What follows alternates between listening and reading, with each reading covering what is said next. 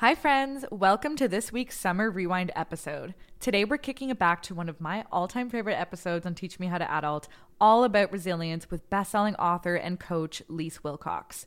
We released this one back in November of 2020, and honestly, I come back to it all the time because I learned so much about how to deal with adversity and how to transform our struggles into growth. Yeah, mastering your mindset and learning to deal with your shit is probably the most important lesson that we can take with us into adulthood.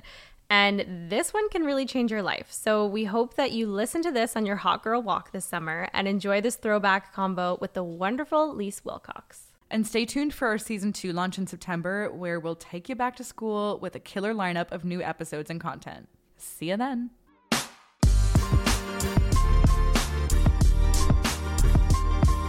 Hi guys, we're your hosts Jillian And Kaylin. and this is Teach Me How to Adult. A podcast on all the things you never learned growing up, like how to buy a home, manage stress, crush your love life, land your dream job, And how to love yourself more, because we could all be a little kinder to ourselves. we're still figuring out how to get our shit together. So we're calling in the experts and the hustlers for some real talk and legit tips on how to live your best life. Adulting isn't easy, but we got you.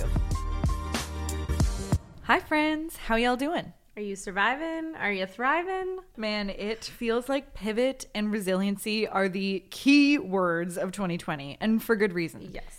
Change and adversity are the only constant in this life, and this year has really showed up to teach us that. So thanks, 2020. But the more of a solid foundation that you have inside yourself, the more you can handle external shit when the world rocks you. It's so true. So this week we're talking about resilience with the insanely inspiring mindset and success coach, Lise Wilcox. Guys, she is the most vibrant and wise human being. You are going to love our chat. Seriously, she is the best. We are obsessed with her. I first discovered Lise when I was reading an article about her that I found online. And the premise of it was her basically saying that having breast cancer was actually like a gift or like a good thing that happened to her. And I couldn't believe it. Wow. I was like, this cannot be real. And the more I read about it, the more I was like, we must talk to this person, because she has basically unearthed this ability to find joy and beauty in things that are generally awful. And I think we all want to harness more resilience right now to handle everything that's going on in the world. But straight up, what even is resiliency? It's like this like hot word that's thrown around, and I feel like a lot of people like the idea of it but don't really understand what it is.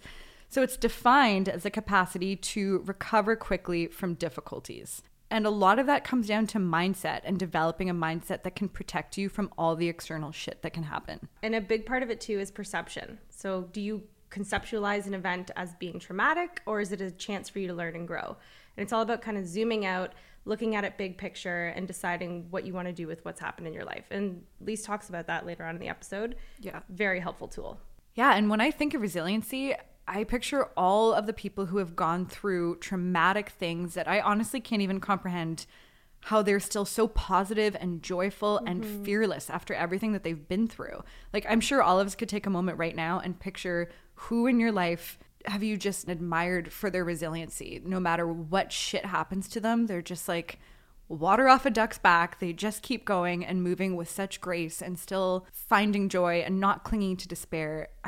I just want to know. I want to hack it. I want to figure out, how do I have that? That's the secret sauce. It's incredible. I know. When I think of resilience, I think of my mom, because she's just exactly what you said, just been through a lot of shit in one lifetime that someone has had to go through. And she's still the kindest and happiest and like most beautiful soul that I know. And so nice. She just doesn't let what she's gone through define her. And I think that's so important. She leads with love with everything she does.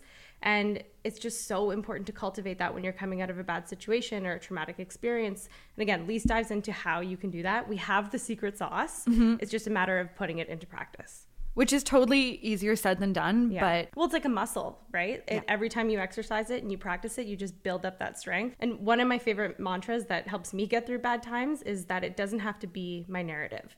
I know I've said this to you once when you were going through something, and it just kind of helps you take that step back and look at your life and go, okay, I'm holding the pen here. I control the narrative. What do I want it to be? Full body shivers right now. Seriously, when Kaylin told me that shit changed my life. Straight up. I was coming out of like a pretty bad 1.5 spell of my life, and I just felt like, I don't know, probably I was like falling into a bit of victimhood. And then Kaylin was like, This doesn't have to be your narrative. These things have happened, but they don't need to define you or be how you move through your life going forward. And it's hard when you're in the thick of it. Sometimes you need that third party to just help pull you out. And the whole thing with resiliency is that things can be happening around you, but they don't need to be happening to you. Yes. And that really helped me understand that I can feel my feels because I got a lot of feels, but I don't need to live there. I don't need to dwell in them. Those things don't need to define me. And I feel like I've spent most of my life feeling like I'm too sensitive. I feel things too deeply, but feelings are data. They're not bad things. They are data points. They are just mapping out where you are in your life and helping point you to the things that need healing, the things that need work, the things that are working, the things that aren't working. 2 strategies that have really helped me process things are from my queens, Brene Brown and Liz Gilbert. And in Lizzie Gilb's book, Big Magic, she talks about writing letters to your feelings. And I started doing it. What a game changer. Wait, how does that work? Basically, you write a letter to whatever the different feelings or emotions you're working through are. So if a big thing was happening in my life and I was super scared, just so scared of failure and freaking out and self-sabotaging, I would write a letter. Dear Fear, I understand that you are here because you are protecting me from, an evolutionary standpoint from doing something that could hurt me. But I am in the driver's seat. You are not. You can take a back seat right now. You have served your purpose. I cannot hold your hand anymore. I need to move forward with my life. And for grief, I would write a letter like, Dear Grief, like, you are here to remind me of the love that I feel for a person that I've lost, not to haunt me, not to be like this evil thing in my life that's depressing me. I see you. I acknowledge you. You are here to stay. I'm going to find a way to live with you. And so you just kind of... You're writing the narrative. You're literally... Yes. There you go. Oh my God, you're writing the narrative. That's so true. So that's been really great. It helps you acknowledge and work through and also like in a weird way almost befriend these feelings that you can find to be your enemy and they're really not. And Brene Brown has her What's the Story That You're Telling Yourself? And Lise talks about this in the episode too. I'm obsessed. Basically, go watch her Netflix special. But she is in a fight with her husband and they're on 2 completely different pages. He doesn't understand where she's coming from. She doesn't understand what's going on with him. And she's like, this was the story that I was telling myself.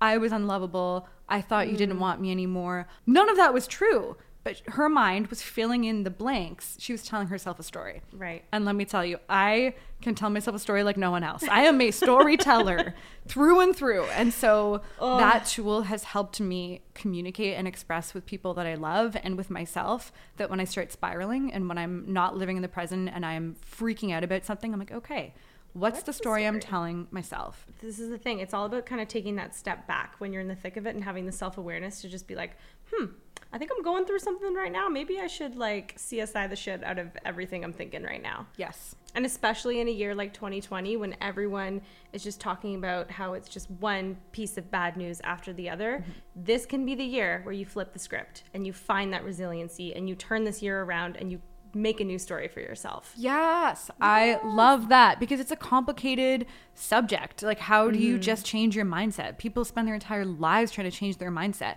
but this episode can be your guidebook to it. And Lise is amazing. But she is not, as she says, just another fucking coach. She's a top mindset coach, a podcast host, and a best-selling author, changing the global conversation on emotional health and wellness. She helps high-achieving and purpose-driven women figure their shit out. And she doesn't just talk the talk. She also walks the walk. She has gone through more than most people will in a lifetime. And through all of it, she harnessed her mindset and resilience to turn seriously painful things into beautiful things and wisdom that she's shared with everyone. And like I said, with all the shit going on in the world these days, I think we could all use a page out of her book and literally read her book. It's amazing. Teach us how to master our mindset, Lise.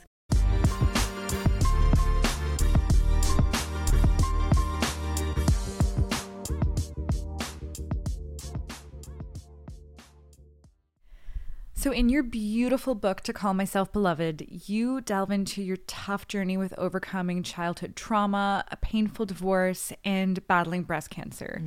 But you've said that all of these traumatic experiences were actually hidden blessings and that they helped you find clarity and confidence.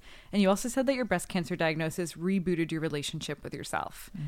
I mean, we are all dying to know, how did you tap into this unbelievably positive mindset? Thank you very much. I think it's the People really underestimate the significance and the importance of mindset as a foundational piece of their life. And really, when we're talking about mindset, I am talking about emotional health. Like, how are we really getting in touch with our emotional body and being able to feel what we're actually feeling and recalibrating from there? So often, like, we're not actually taught how to feel. So instead, if we start to feel angry or jealous or lonely or sad or frustrated, we repress it. And we do a little more online shopping, which, you know, people love to brand as retail therapy, and then it becomes cute. Or we have another drink, which people love to, you know, count down to. It's 5 o'clock somewhere, and it's like, no, we have to stop. Like, we have to actually feel our feelings. And when we have permission to really get a very clear sense on what it is we're feeling, that's when we can get a much more real sense of clarity as to what's actually happening here. And then we can use our critical thinking skills to kind of step into this new perspective and this new reframe on what's actually happening and start to align it all together. I wish I had like you just do this and that's how it happens, but it's like, it really is a practice, and it really is a cultivation of skills. And I mean, we're all going to face difficult things in our lives at some point, and especially this year has been pretty dark and filled with lots of loss and instability. So building up that mental resilience is more important now than ever. But it can be hard. It can be really hard to turn something difficult and ugly into something meaningful and beautiful. So could you walk us through what you've coined as emotional alchemy and the 10 steps that you've created that's helped you and thousands of others overcome adversity? When I first got my breast cancer diagnosis, I was 36, single, solo parent of 3, just at the beginning of feeling genuine momentum in my career. And I got this like crazy diagnosis out of nowhere. And I remember coming home, lying on my living room floor and like screaming. A lot of people say the universe, I say God. I was like screaming at God. And I was like, how the fuck am I going to do this? Like, tell me, how the fuck am I going to do this? And I heard this unmistakable voice being like, you are going to make this beautiful. And it like rocked me to my core. And I was like, that's exactly what I'm going to do. I'm going to make every single part of this experience my own. I have cancer and I can't stop that. But what I can choose to do is make every single part of it beautiful. I was terrified to lose my hair. So what did I do? I had a head shaving party with my kids, a couple close friends. My kids' teachers came. It became this like really beautiful celebratory event to combat, like as the antidote to something that was really, really terrifying. When I knew I was going to remove my breasts as like a curative and totally healing treatment, I was terrified for what that would mean for my femininity. So the first thing I did was book a photo shoot with Mary Young, you know, Mary Young Lingerie. I was a part of their Muse series, and we did like this incredible photo shoot, like completely topless with my scars and a shaved head. And it was like, we can take the shame away from it now. We can take the fear away from it. And I realized my favorite book is The Alchemist by Paulo Coelho. And that's really the study. Alchemy is this like art and science of turning something like lead into gold. And for me, I was like, oh my God, this is emotional alchemy. Taking something that is so dark and heavy and unwanted, like the emotional equivalent of lead, and consciously transforming it into being something really beautiful and special and uniquely my own. And from there I was like, everybody must know about this. How do I tell everybody about this? And can you walk us through the nitty-gritty of those 10 steps that you've outlined to cultivate emotional alchemy? Mm-hmm. It's not like there's an easy 10-step system. Like, oh, in 10 steps, I can totally tell you how to overcome breast cancer and all fears surrounding a pandemic. It's like, unfortunately, it just doesn't work that way. Like, I really wish it did. But as I said, it is a practice. It is a cultivation. Mm-hmm. And I think that it starts with the very real and very profound understanding, or like embodied understanding, that out of everything that happens in your life, literally the only thing that you control is your inner environment. So if you choose to see yourself as, you know, what I would say like at cause for your life, as opposed to life happening to you. Life is happening for you. And of course there are challenges, of course there is adversity, and there tends to be a lot of it. It's constantly how we respond to that. So even if you use the example of like being in an uncomfortable relationship, or you have a really difficult relationship dynamic with somebody, you can choose to also be an asshole and nobody gets anywhere. Somebody can be an asshole to you and you can choose to respond with grace and patience and kindness. And it takes so much inner resolve to do so, but you end up feeling better. So even though you're in a difficult situation, you still have agency over how you're choosing to respond and react. And that is the mindset secret of all time, of like, when everything else is going to shit around you, how do you choose to handle it? And how do you choose to not be handled by it? And as I say, instead choose to handle it. I would start by setting intentions and really like starting each day off with you know what, today I'm going to choose to respond with grace and kindness in everything that happens. Or I'm going to choose to take a deep breath and count to 5 before I respond to anybody, or I'm not going to respond to whatever the intention is for you, and use that as like a guiding mantra, as like a checkpoint for you. Mirror talk is the second one. Really getting, and this is so uncomfortable for people when they're first starting out, but really being able to go and look at yourself in the mirror and talk to, I'll say it, your inner child. Like really talk to that childlike version of yourself and check in with her and see how she's doing and ask her what she needs, and really saying to yourself, like, I'm really proud of you for the work you did today. And I know that it didn't go well, or I know that you met somebody on Tinder and he isn't texting you back like he thought he would, and I know that hurts. But, you know, really being there to support yourself in the mirror, like you can see an actual person looking back at you, is really, really powerful. Setting affirmations. Affirmations I always find tricky, because sometimes people are like, just set an affirmation and like all your problems will go away. And I would argue that is really misguided information. That is false. That is false. But while you're working on like really identifying how you feel and what your old subconscious or limiting beliefs are, as you're working to change that on a deep level, which is what I do in my coaching practice with people, then you can back that up to be true by putting almost like a script on repeat in your head. So I am a magnet for abundance, love, and joy. Like really sinking into those words. Or another one I love in my personal practice is, let abundance flow through me so that I may serve others. And I start to put that on repeat, especially, you know, as I'm doing my own deep work and I just need something to like anchor that feeling, or I need something to kind of keep my brain chatter going. You pick a mantra or an affirmation that feels really, really good for you and like lock it down.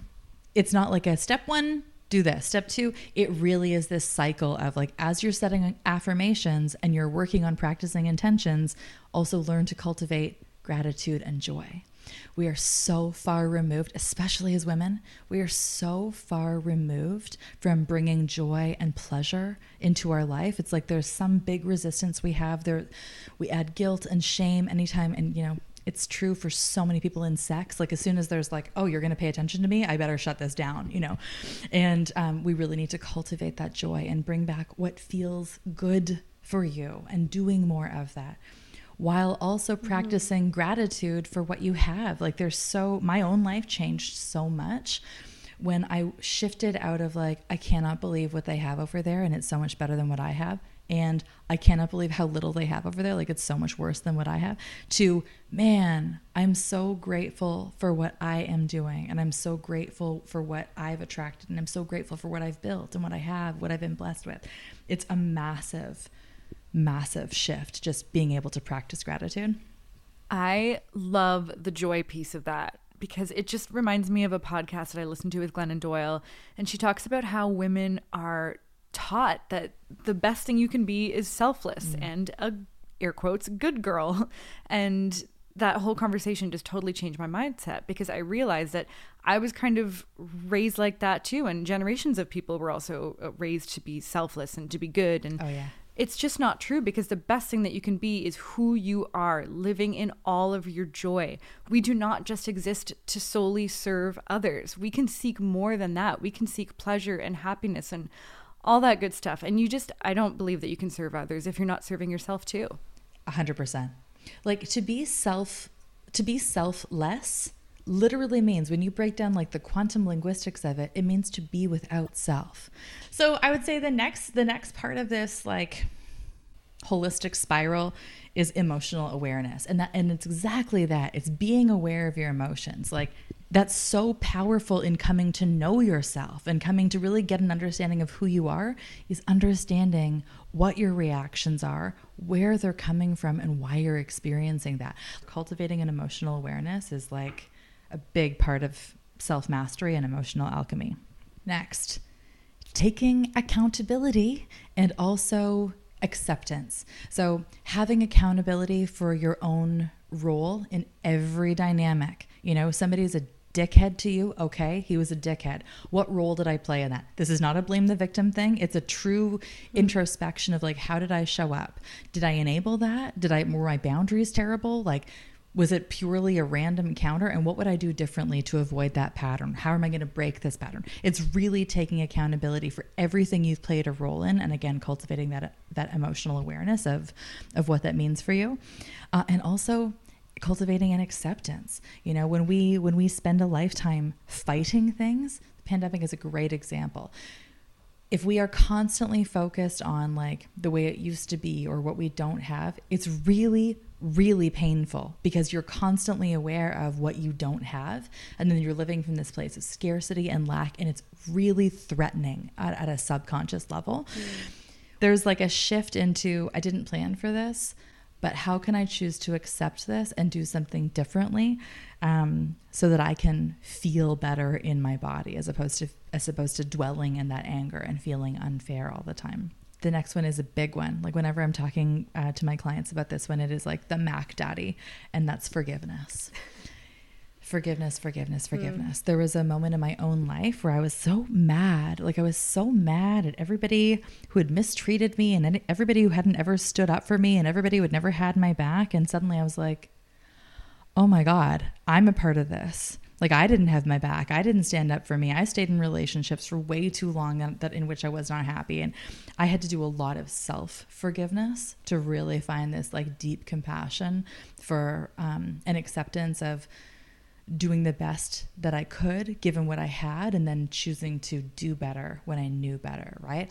And then really finding a way to forgive the other people who have wronged you. And the most painful and the most cathartic part about this is that the people who have wronged you the most, like that, you know, when I say forgiveness and like your whole body tenses up and you're like, nope, not doing that, that person is probably never going to apologize to you. That person is probably never going to take accountability for the ways in which they hurt you. I think it's Tony Robbins says, the thing you think you can't do is the thing you must do. And those people who have really cut deep is like, you can live with that pain and that anger and that injustice, or you can decide that, yep, that pain has absolutely informed your experience, and you're going to choose to let the weight of it go, and that you're going to choose forgiveness in order to free yourself of that wound, right? And forgiveness isn't even for the other person. It's for you. It is. When you think someone isn't deserving of your forgiveness, you're actually setting yourself free by doing it. It's has nothing to do with them and setting them free.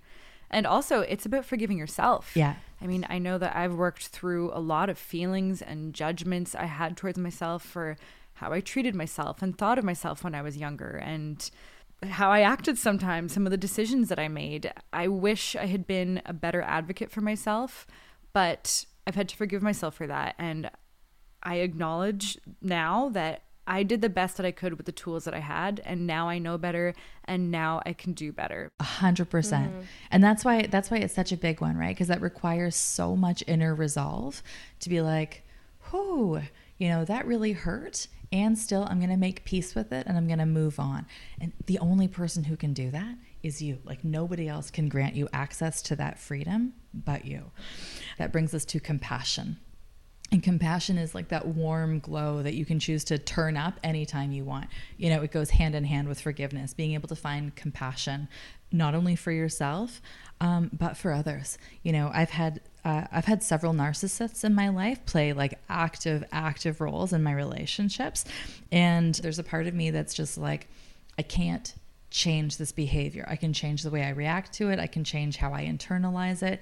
And I can flip the script. I can totally change my lens and be like, I have so much compassion for this person. I cannot imagine what it must feel like every day to be them. I cannot imagine coming to the table with such like bitter poison and seeing the world as like a giant, scary, dark place in which you feel like you're just driven to treat other people like shit. I can't imagine how awful that would be. And suddenly it's like, wow, that's compassion. Just being able to turn it up and being like, okay, I'm okay. This is actually not about me. It's about their own experience. And I happen to be a part of it. And that is not easy to do. Which also segues into, you know, that final, like that 10th point or that 10th strength, I guess, is to cultivate optimism, patience, and hope. And that too is a huge ask. The alternative is to focus on the negative stuff. It's to focus on, you know, a sense of hopelessness and the feeling of like things are never going to work out for me. And we don't know. So frankly, I choose to focus on what feels good because I'm like all about bringing pleasure and joy into my life. So I'd rather focus, like feel my feelings and be very, very honest with myself about what's experienced, what I'm experiencing, what I have experienced, and then turning that, you know, this emotional alchemy lens, choosing to believe that it's going to work out for me. You know, that thing that you mentioned earlier, that you had to forgive yourself, choose to learn the lessons and really see how that can inform your future in a really positive way, because you'll never have to make that mistake again, right? This constant choice of like, no, I'm going to feel it. I'm going to experience it. I'm going to heal it. And I'm going to choose to repurpose it going forward. And I'm going to choose to be hopeful.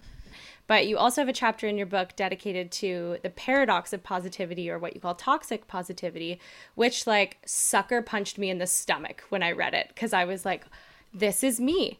I run something bad will happen, or I'll tell Jill about something that's happened to me and I'll be like, but I'm fine. It's fine. I'm good. We're good. I don't want to talk about it. I'm fine. And like, it's just not healthy to just shove it all down. So can you, and there's one line, I just want to read it because it was really powerful. Have the courage to see the bright side and don't let it blind you. So why is that important? And just walk us through that. I love that line too.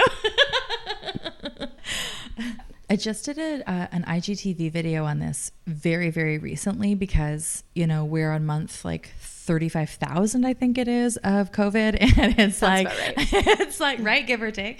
It's really weighing on me. And I think that, you know, I wrote my book during chemo, you know, like I had a really, really shitty divorce and I lived to tell the tale and have like really repurposed a beautiful life, like this phoenix rising out of the ashes. So even in the face of being able to choose hope and positivity and optimism, if you don't choose to actually feel your feelings, which is to deny your own experience, you are lying to yourself. And when we talk about emotional health, if you don't allow yourself the full expression of who you are and what you're feeling, then we go back to how we opened this conversation, that you're just repressing it.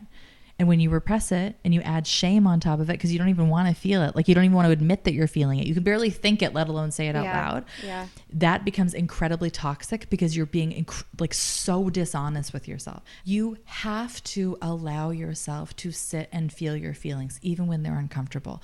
I love saying that you have to feel it to heal it.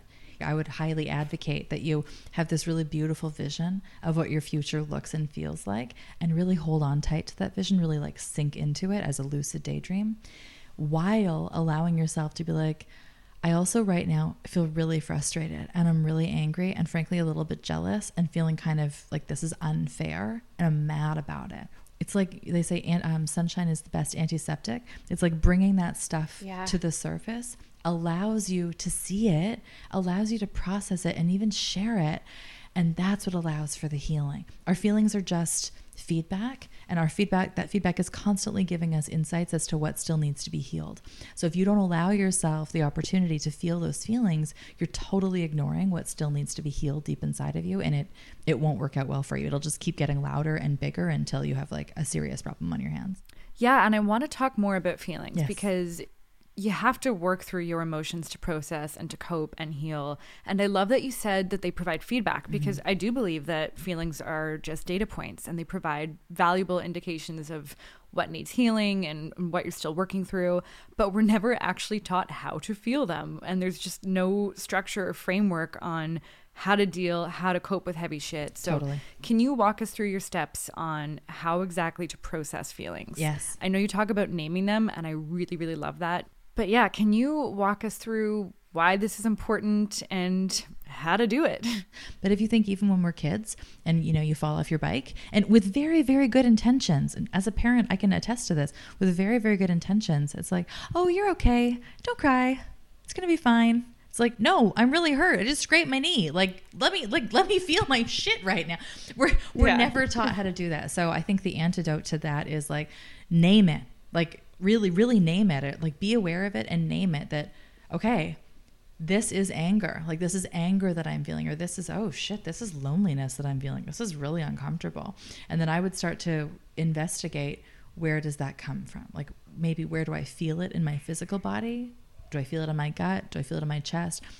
Where is that coming from? Can I remember a time where I also felt like this? What did that look like, feel like, sound like? Am I able to trace it back to its origin source? Am I even able to identify like the trigger point or where that's coming from?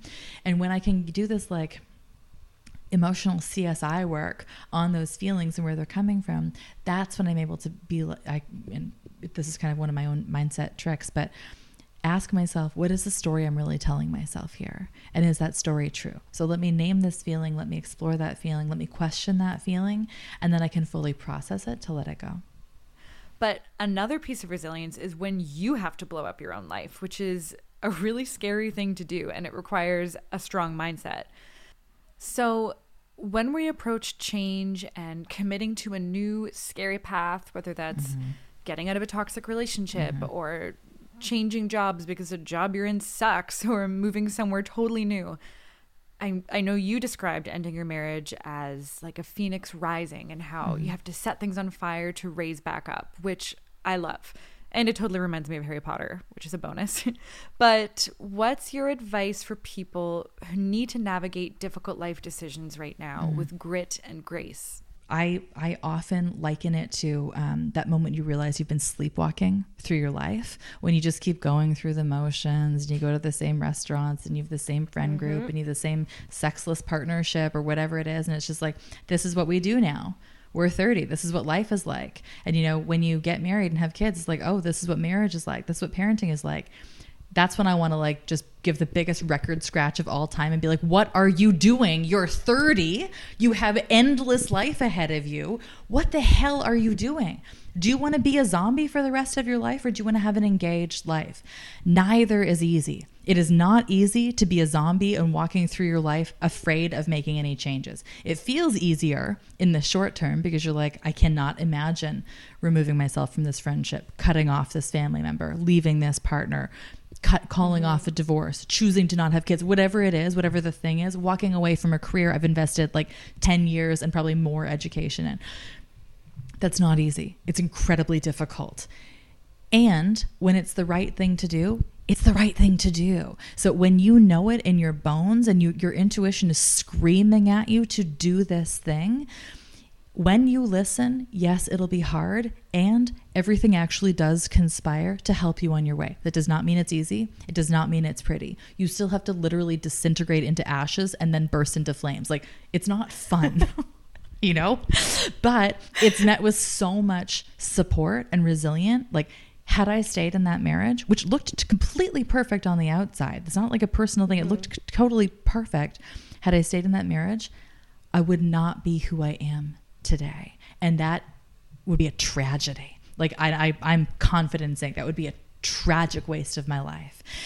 Conversely, if you want to stay sleepwalking in the zombie state, it sounds a lot easier, as I said, to like not make the decision, but then you've committed to living in a life that you don't feel like yourself. You don't feel like you can safely express yourself. You wake up dreading something. You fall asleep with massive anxiety. You probably have panic attacks from time to time because you're not living in alignment with your truth. Yes, and it takes grit. I feel like so many people in my life, myself included, need to hear this right now. Because the zombie reference, man, it's so accurate. I can't tell you how many convos I've had with my friends who, I mean, we're all in our late 20s, and a lot of people are unhappy right now, and everyone's just like, well, this is just what life is. And we're all just like, yep, this is 30. What you gonna do? There's nothing to be done. But that's not true. Like, you're just giving up. There are always other options. It's just hard to choose something that's different. But as Glennon Doyle says, you can do hard things, and you must do hard things, because then things can get better. And I feel like people are just so attached to basic comfort. Like, they don't want to go out of their comfort zone to see how much better shit can get on the other side. They don't love where they're at, but it's safe and it's comfortable. So they won't bother seeing how much better things could be if they took a chance on the life they deserve. You have to be able to, allow yourself to go through that discomfort of that level of processing. And in order to be fully present, I think you need to really zoom out and like imagine yourself floating up and up and up and up and looking down on this moment. This is a moment in your life. So you have this weird paradox that happens, because it's like you have to be able to stay present and feel like, wow, I'm scared right now. Or, in the case of so many for us in COVID, it's like, I'm really grieving. Black Lives Matter coming to the surface in such a huge public way is like, I'm grieving for a collective of people I don't even know across the world, and I'm in pain because it's a collective pain. You have to be able to feel that and be honest about it and explore it and talk about it. And you have to be able to zoom out and be like, okay, this is a moment. What would the next moment look like? Like, we all love movies.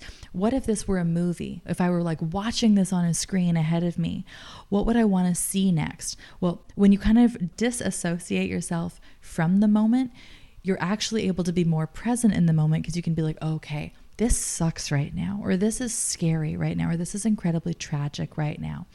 What happens next? Like, in that hero's journey, how is this right here, like all this devastation, how is this preparing us for what's to come? The shitty thing is, we don't know. We don't know, because we're living it in real time. So I find when you're able to zoom out and be like, okay, this is hard and it's only a moment, and I know something better comes after this, then it allows me to come back to the present moment and be like, okay, I'm good. Like, I'm still allowed to feel, and I'm still also allowed to not be, not sabotage, but like, I don't have to drown in my feelings. I'm allowed to feel them and also be like, all right, it's okay. Like, things are moving. Yeah. I related so hard in your book to when you broke down all of the fear-based spirals that people fall into. I was like, oh my God, I have said every single one of these things to myself before. Yeah. Like, if I'm not in a long-term committed relationship now, that doesn't mean I'll never find love. And if I don't love my level of fitness right now, that doesn't mean I'll never be able to love myself. But those are the stories I tell myself often. Man, when COVID started, I fucking spiraled. I was like, I'll never be able to be an entrepreneur and start the business that I've been building. I'll never find someone to marry and have a family with because we're in a freaking pandemic. But staying in the present moment and zooming out, all of the techniques that you talk about, they really do help pull you out of those kind of negative ruts that you can get yourself into. And what an opportunity, even though it's a challenging one, what an opportunity to be like, okay, there's my trigger point. So clearly I'm afraid of not finding a partner for some reason. Let me explore that, right? And let me ask myself if that story is true. I'm afraid I'm never going to be able to start this business. Okay, where's that story coming from? Like, what am I actually afraid of here? And trace it back. And suddenly, I'm 39 and single. And like, I have 3 little girls from my previous marriage. And it's like, there have been serious moments, like to the extent that I'm writing a second book about this, serious moments of like, that's it. That's over for me. I will never find love. And then it's like, girl, you are 39. You have built a 6-figure empire in like less than 3 years while raising a family. You're good. Like, just slow it down. Just slow it down. I could meet somebody, you could meet somebody tomorrow. We have no idea.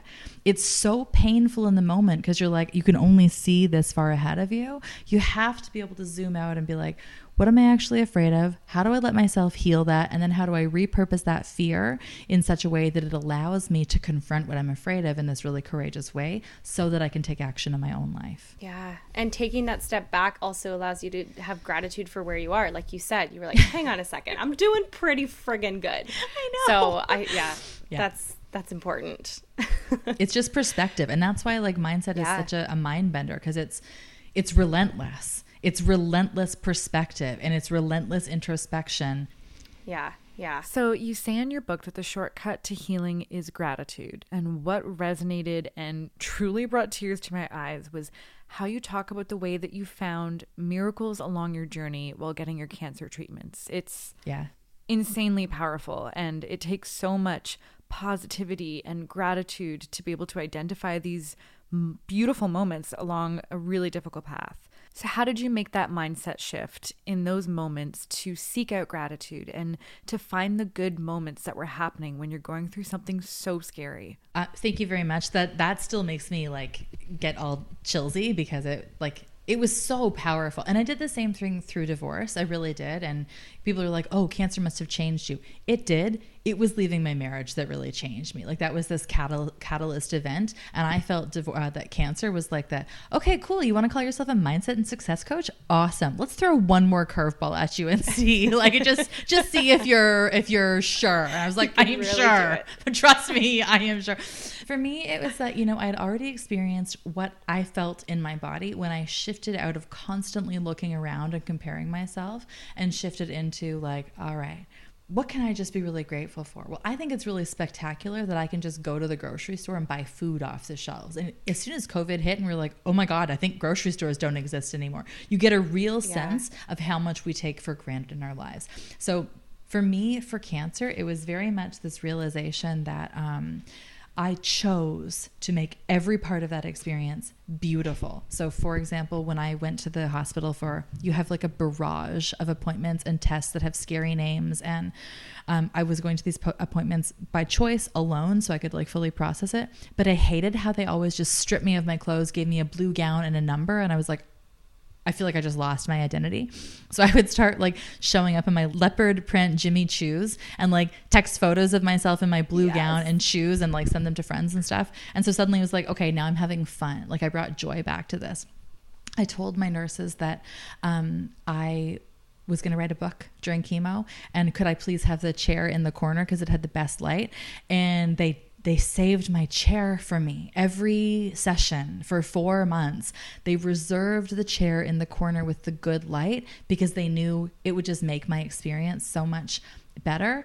And, there was like, what's it called? Like a sun catcher kind of thing on the window. So it would send rainbows through. So I'd be fucking sitting there with an IV in my arm with like rainbows dancing on my arm. And I would just sit there and be like, I live in a place where I'm not like, I've already paid for this. Like my taxes have enabled me to pay for this. I'm fine. Like so many little miracles happened to me that people supported me in so many unexpected ways that I was like, this is scary and I'm fine. I don't know how to do this and still I'm doing it. I didn't even notice I had cancer. And I'm not even being trite. I didn't even notice I had cancer because I turned the entire thing into be more of a game. And it became just so much more of like this weird series of blessings that happened. And it's because I chose to really sink into that, like, how do I do this? Like, how do I make this my own? How do I experience this in a way, not where people are telling me like, this is what your cancer experience is going to look like, but instead, all right, here's what my life looks like. And how does cancer like fit into that for me? Wow. Thank you so much for sharing that. So one final thing we love to ask all of our guests is what's one thing you wish you had been taught in school? Oof. Wow, that's a good question. Parents everywhere are going to hate me. I think that like school is so mostly irrelevant. Like we have this one notion of what school should be and we don't like, yeah, sure, we learn at school, but we go to school to learn so much else. I wish I had known how insignificant it is in the grand scheme of your life. My attitude is so much different now towards my own kids going to school because it's like you're going to basically have adversity training. Like you go from this really beautiful, enriching home life to go and experience what the other feels like. What I wish I had known is that this is a blip. It's so inconsequential. It's such a blip. Like, I know. Like, just take out of it what you can and appreciate that this is honestly like inconsequential almost to the grand scheme of your life. Man, I wish little Jill had known that way back when she was just a stress ball in school and everything was a mountain and everything was a huge deal. I know. But honestly, I bet that advice is still applicable at every life stage that we go through. So tell everybody where they can find you. Pimp yourself out. So LiseWilcox.com is the hub. And my name is so unique that if you just Google Lise Wilcox, I guarantee you'll find me, Leisse. But that's where my podcast is. You can grab my book there. All my online courses are there, working with me privately for this like epic transformation breakthrough day.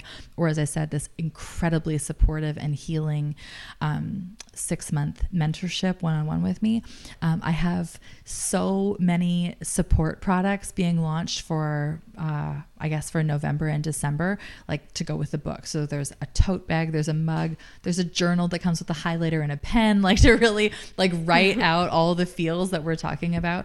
That's going to be available on my website very soon. And as I said, yeah, there are like self-study online courses, anything from like leveling up your natural confidence to really getting a true sense of what does it look like to truly love yourself, and not in the Instagram, like just love yourself. Like that's all you have to do. No, step by step, here's how you actually go from a place of self-loathing or thinking you have to be a total people pleaser or dealing with feelings of imposter syndrome and really dialing up that self-love and compassion and truly come home to yourself. So LiseWilcox.com, also on Instagram every single day at Lise Wilcox. We hope that this episode helps you cultivate resilience and master your mindset so that you can overcome whatever life throws at you. We'll leave you with a quote from author Jodi Picoult. The human capacity for burden is like bamboo, far more flexible than you'd ever believe at first glance. That's what she said.